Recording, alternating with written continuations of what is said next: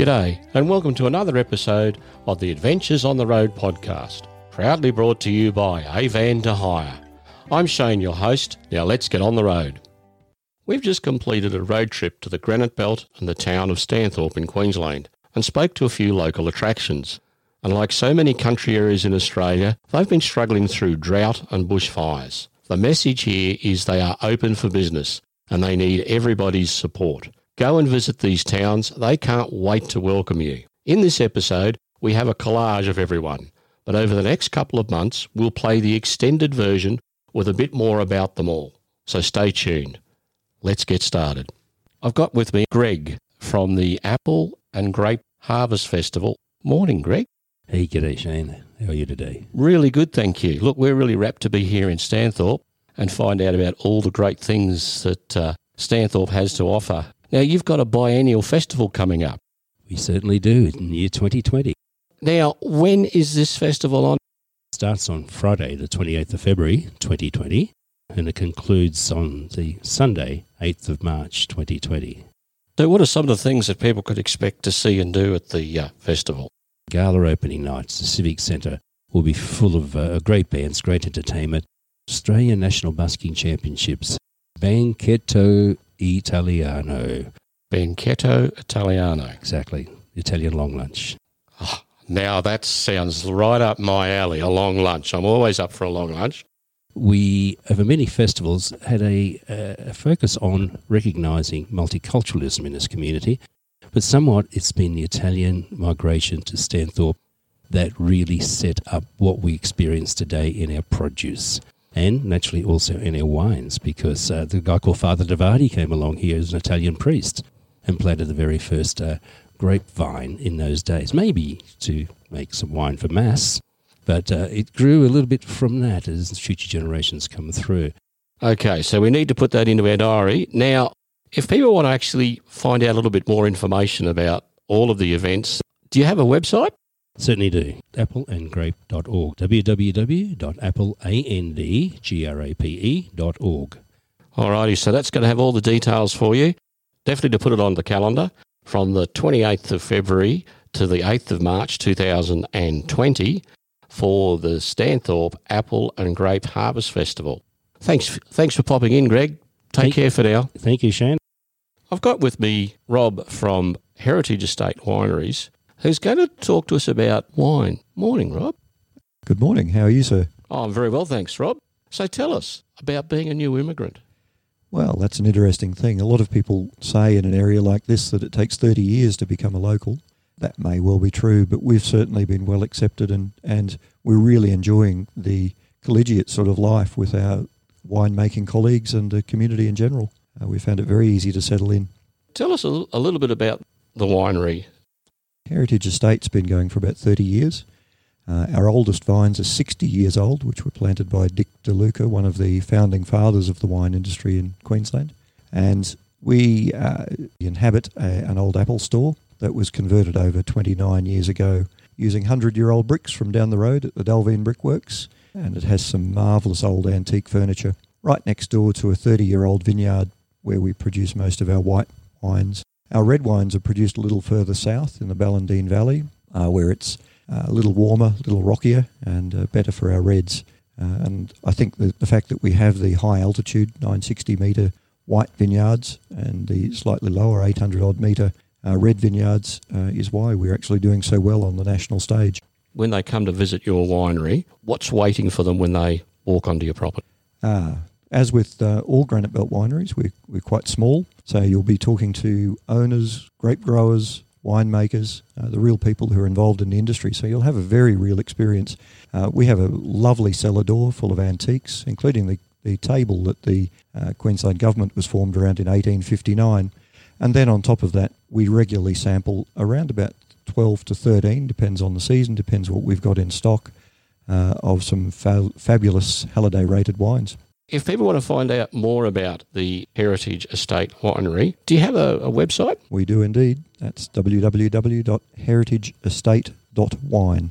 Excellent. Well, Rob, I want to thank you for your time. I look forward to enjoying some of the wine. Excellent. We'll look forward to seeing you then, and look forward to seeing anyone listening to this who'd like to come along. Thanks for that, Rob. Thanks. Bye. Well, I'd like to welcome Peter from the Queensland College of Wine Tourism. G'day, Peter. Good morning. Thank you for having me along. Great to have you on the podcast. Tell me a little bit about who and what is the Queensland College of Wine Tourism. The Queensland College of Wine Tourism has been a feature of Stanthorpe for the last 12 years. It's a joint venture between the state government through the Department of Education and Training originally and University of Southern Queensland. It's a training organisation. It trains at school level, vocational education, TAFE level, and also it has some interests in tertiary education as well, being part of the University of Southern Queensland. We're all about furthering tourism and the wine industry throughout Queensland. What about the traveller? What can they do when they come and visit? I guess what we really like to do is showcase food and wine. And the Granite Belt, of course, for many years was known really only for apples, or primarily for apples. We still produce an enormous amount of fresh fruit and vegetables. And so that's a real part of what we present here at the college. We have a restaurant, Varia's restaurant, I really think it's one of the best restaurants in regional Queensland. Peter, so when we come to have a bite to eat for lunch and enjoy a nice wine, is there plenty of room there? Yeah, we've got great space there for people towing a van. You're able to turn around, you're able to park comfortably. Even, we don't mind people bringing their pets in if they're well behaved and they sit out in the veranda. So that sort of thing is always a bit of a bonus. And one of the great things about being an institution, if you like, is that everything's institutionally clean. So beautiful toilet facilities and bathrooms and that sort of thing. And that's always such a plus when you're on the road. Yeah, absolutely. That's great. Peter, thanks for your time. That's been very interesting and enlightening. Do you guys have a website that we can go to and have a look at? Yeah, it's pretty easy too. It's www.QCWT, Queensland College Wine Tourism.com.au. Thanks for your time, Peter. Take care. Great to be here. Well, if you're travelling through Stanthorpe and you want a really good caravan park to stay in, think I've got the answer for you. I'm chatting with Kim, the owner of the Country Style Caravan Park here in Stanthorpe. G'day, Kim. G'day, Shane. How are you? Good, mate. Really good. So tell us, the Country Style Caravan Park, why should we come and stay there? Okay. Firstly, we are on the highway, so you don't have to track off to try and find us. We're coming from the north. We're just on the south side of Stanthorpe at a little locality called Glen Applin. So we're about 10 kilometres south of Stanthorpe. And coming from the south, we're about 40 minutes north of Tenterfield. So we're about midway, actually, between the wine region of Ballindine and Stanthorpe Township itself. So we're ideally placed about 20 minutes away from the Girrawheen National Park. So not much more that you need. No, that's a good spot to be. What are the facilities like at the park? We run a range of cabin accommodation, en-suited with air conditioning, reverse cycle air conditioning. We have cabins with wood fire heaters for the winter months. We've got non-en-suited cabins for those who want a bit of glamping. And then we have, of course, the range of powered sites and unpowered bush camping. And if we're lucky enough to have the river flowing, then we actually have riverside camping down the bottom of the park. All righty. What about pets? Could we bring Fido along with us? Yes, you could bring Fido along. We're quite happy to have well-behaved pets. And, of course, we prefer well-behaved owners of those pets, people who are prepared to follow their pet around and pick up where necessary. What about your park? How is it for taking in big rigs? Our park's actually been pretty well designed, and we can take some quite large rigs. All right. What's your actual website? www.countrystylecaravanpark.com.au. All right. Excellent. Kim, again, thanks for your time and see you on the road soon. Thanks very much, Shane. Bye for now. Cheers.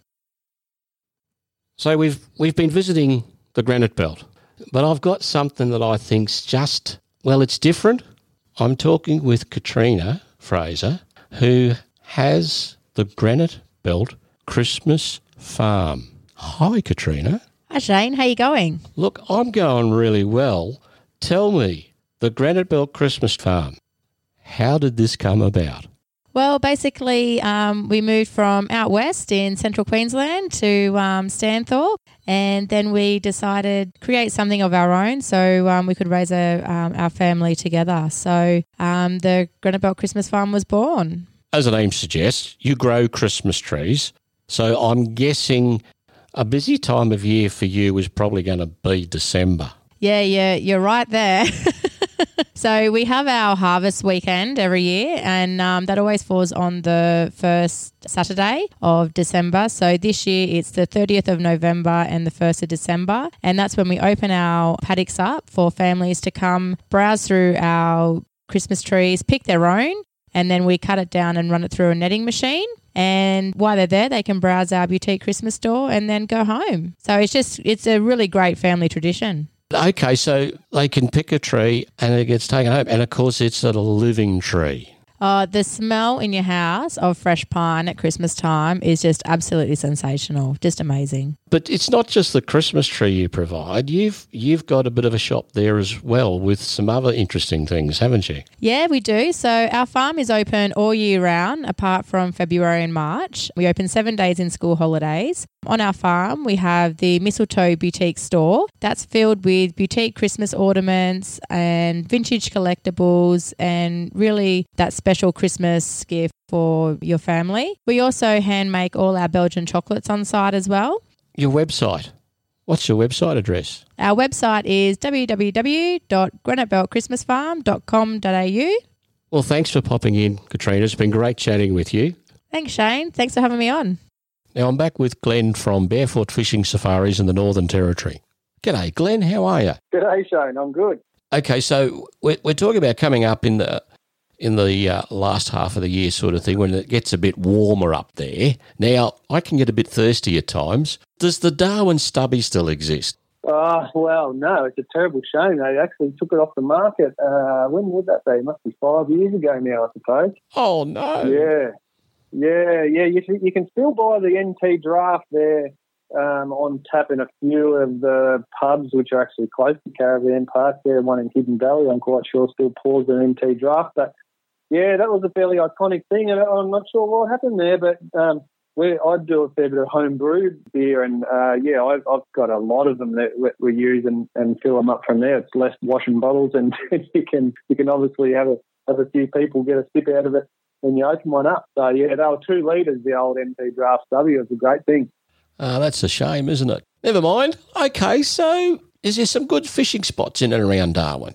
Yeah, certainly. So close to Darwin, I guess, focusing on the Darwin area immediately. We do a lot of half-day stuff in Darwin Harbour and single day, and we tend to find that the people that we're getting on the half-day stuff, I suppose, they're people that might not be quite into fishing just yet, or they just want to dip their toe in the water, so to speak, and just sort of doing it for the sake of doing it because they're in Darwin. And those trips can be really good, you know. Quite often we'll get half a dozen bar on a half day, which is a 4-hour trip. We always have the crab pots out. I've got to go and check them later on today, actually, myself. And that's a great way to start. And then we sort of go up to a full day there, which is just 7 or 8 hours on the water, which obviously bit more tailored to people who are a bit keener.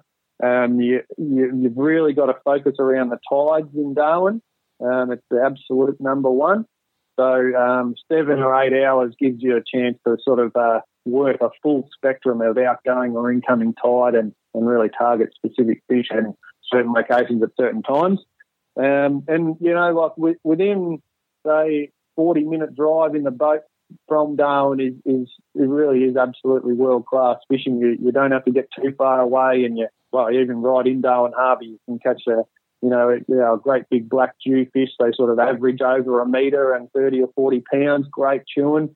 And, of course, your barramundi and then your Spanish mackerel and all the other pelagic sort of sport fish as well. So it really is a place where, you know, if it lines up for you, we were catching barramundi and mud crabs 2 days ago on the fishing charter, and the Qantas planes are flying over us and we could see the city, you know. So there's not many places in the world you can be, you know, essentially a 10-minute drive from an international airport and be in, you know, what is truly untouched wilderness. So I'm gathering from listening to you just now is that if you're a true fisherman, obviously you can look after them, and obviously there's some other places that we're going to chat about that you can go fishing, but even just for someone starting out, it's a great opportunity to to get amongst it right in the centre of Darwin almost. Oh, yeah, absolutely. Like a great examples are obviously we take out kids and families fishing a lot. The 4-hour stuff is absolutely perfect for young families. They go and sit on a little rock bar with some bait, and the kids will catch fish hand over fist, and it's a great way to get them started into what is a really rewarding and very healthy pastime. But also, we do a lot of trips with bigger groups where we might get 3 or 4 boats together with school kids or some bush kids who have come in to do a bit of time in town, or some of our the local special school organisers trips as well. I took a lady fishing the other day for half a day who had 5% vision in one eye only, and I was amazed at what she could achieve on her own, baiting her own hooks, catching plenty of fish, throwing mud crab pots, all sorts of stuff. So, yeah, we can really tailor them to anyone because you're so close to all these great locations. All righty, so talking about some great locations, what about the Peninsula Way? Tell us a little about the Peninsula Way. So as we sort of move away from Darwin a little bit and then down to the west, we start heading out towards Bynoe Harbour as the next large harbour around to the west of Darwin, and then you're down to Dundee Beach and Fog Bay along the coast there. There's some really cool little towns and adventures to have as you head out through the Peninsula Way. So you'll leave town, head through or down the highway to Noonamar, a fairly iconic pub there. They have a rodeo every month in the dry season and a really good feed, through to Berry Springs and then on to Dundee Beach or Mandorah. Mandorah is the western tip of the harbour out on Cox Peninsula, and you can actually catch a ferry across there from Cullen Bay in Darwin City as well.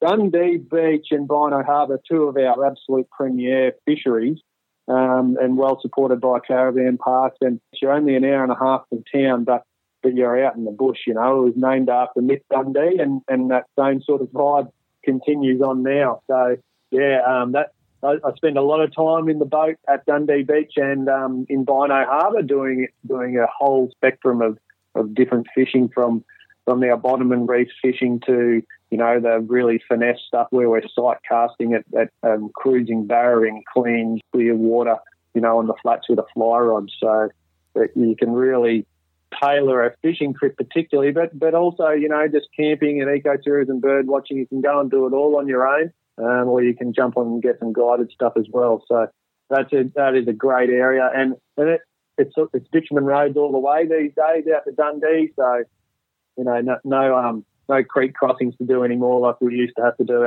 Even only a few years ago, we had to cross 4 creeks, and you could get sort of locked in there at some stages during the wet season, but it's all pretty flash out here now with the blacktop all the way. Nothing like that blacktop to travel on, is there? Blacktop to travel on is good stuff. Yeah, it's better than dragging the boat trailer or the caravan up and down Corrugated roads every day, that's for sure. Now, you mentioned Mick Dundee. Now, of course, there was those couple of movies that were made about Mick Dundee featuring Paul Hogan. Just for the sake of our listeners who may not have realised that there was such a real character as Mick Dundee, could you just tell us a little bit about Mick? Yeah, that's right. It was based on a true character, and he was a bit of a rat bag up here. He operated operated a bit further to the east mostly, but essentially a bit of a poacher and a bushranger and a sort of all-round rat bag, selling crocodile skins and barramundi and things like this on the black market. Yeah, he is a bit of a lovable larrikin, I think, and probably quite well portrayed. We'll hear more with Glenn from Barefoot Fishing Safaris in upcoming episodes. Next, I continue our chat with Cam about buying a second-hand van.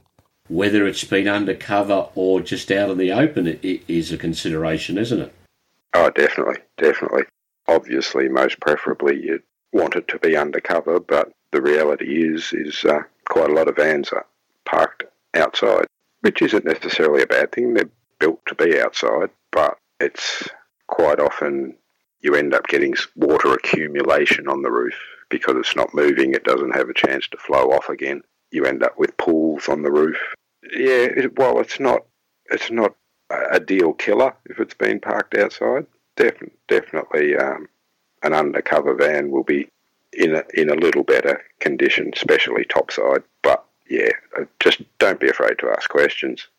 If anything that you see on it seems sus, just speak up. Then once again becomes a price leverage. If you find that it's been parked outside and covered in gum nuts on the top and spider webs everywhere, then you've probably got a chance of being able to work them down.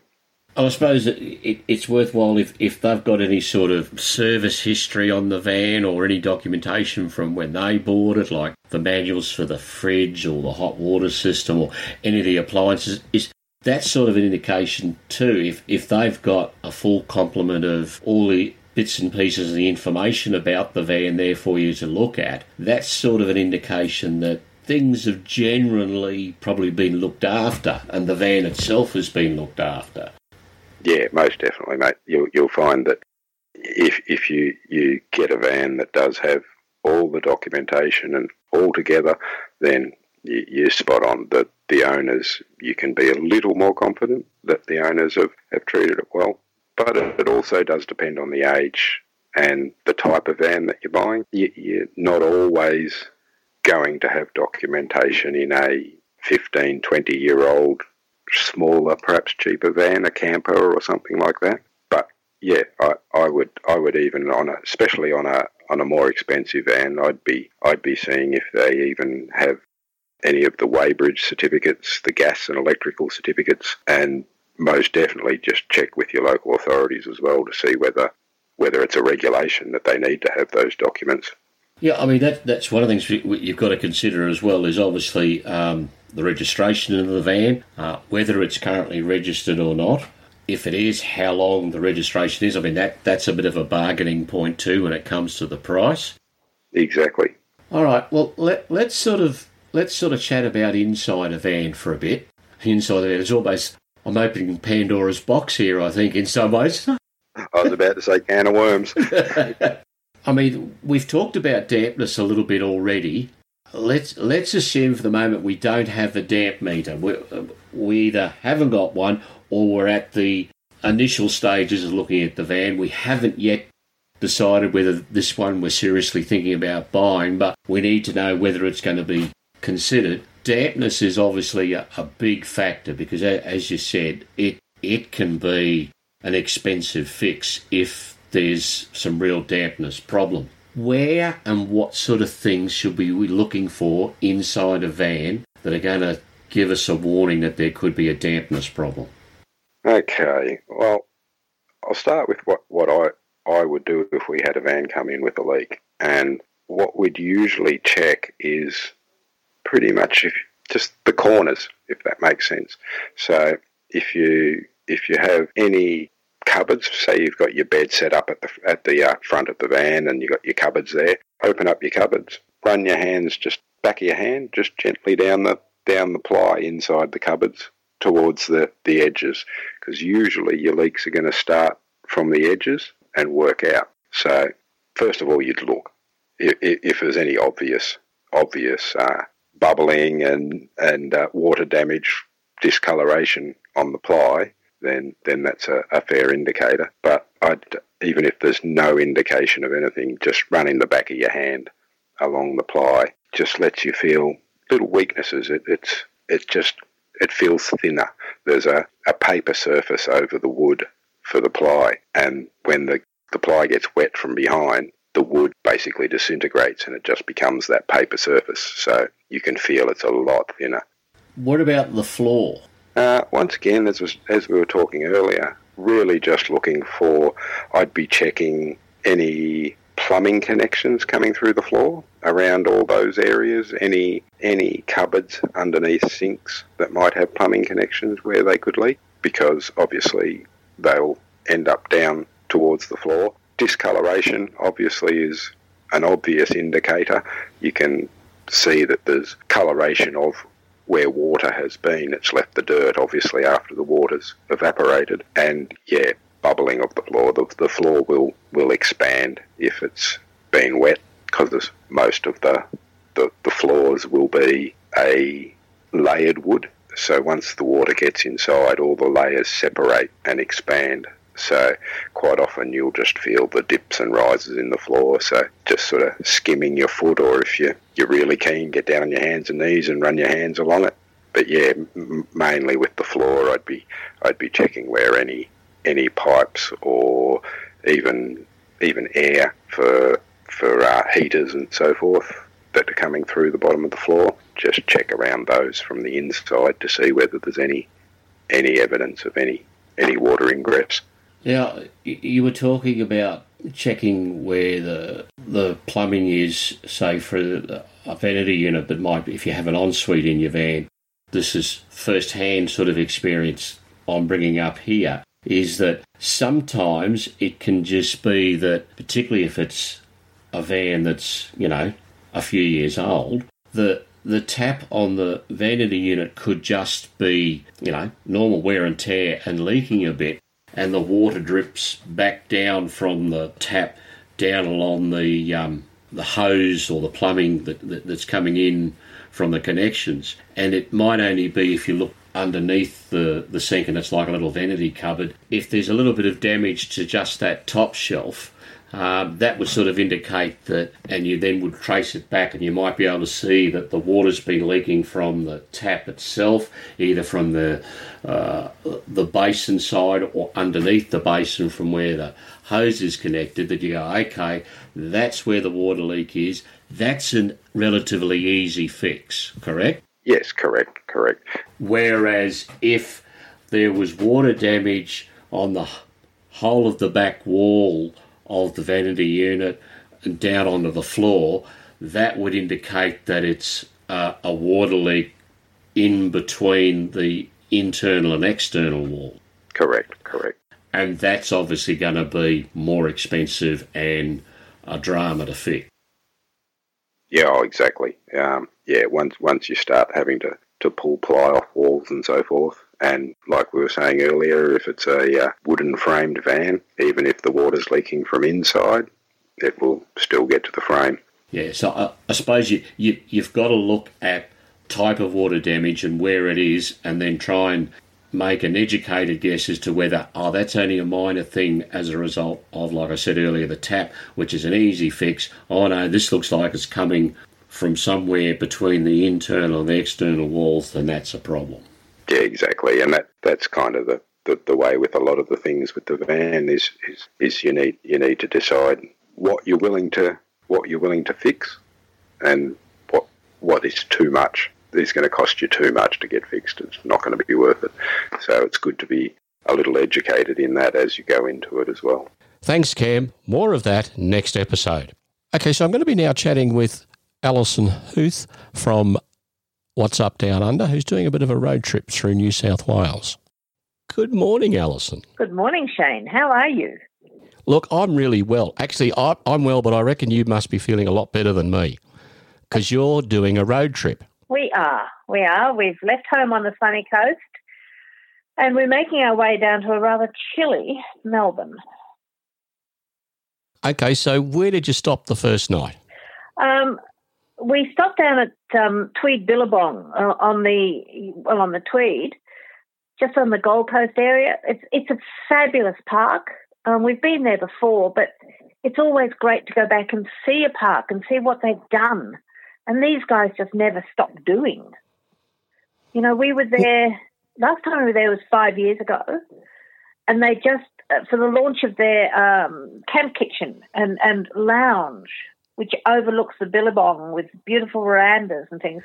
And 5 years on, that place looks as good as it was when they opened it. It's in such good condition.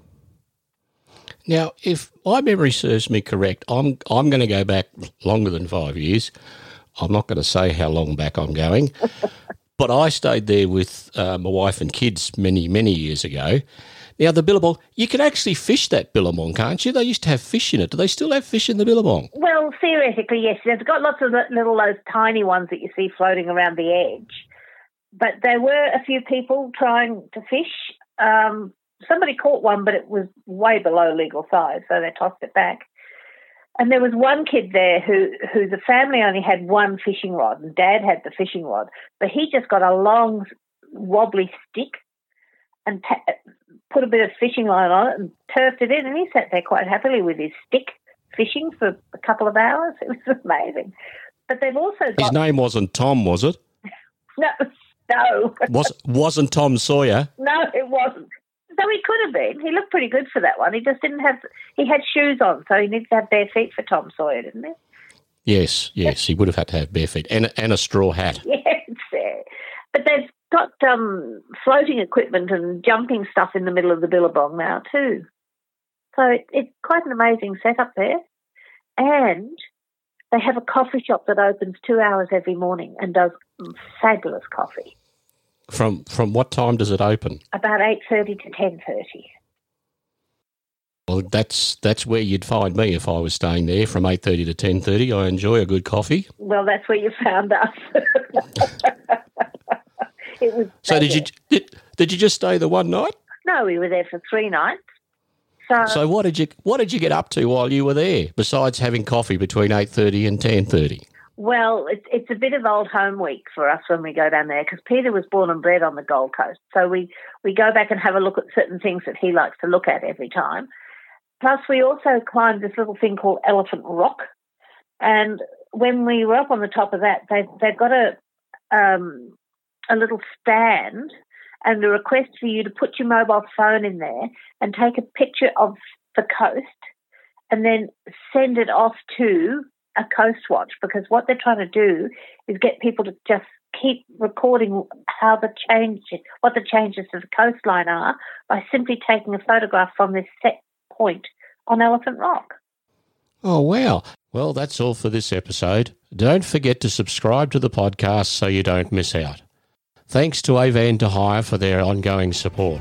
To find out more on them or any of our other segments, visit our website and Facebook page. Until next time, I'm Shane. Have a safe journey.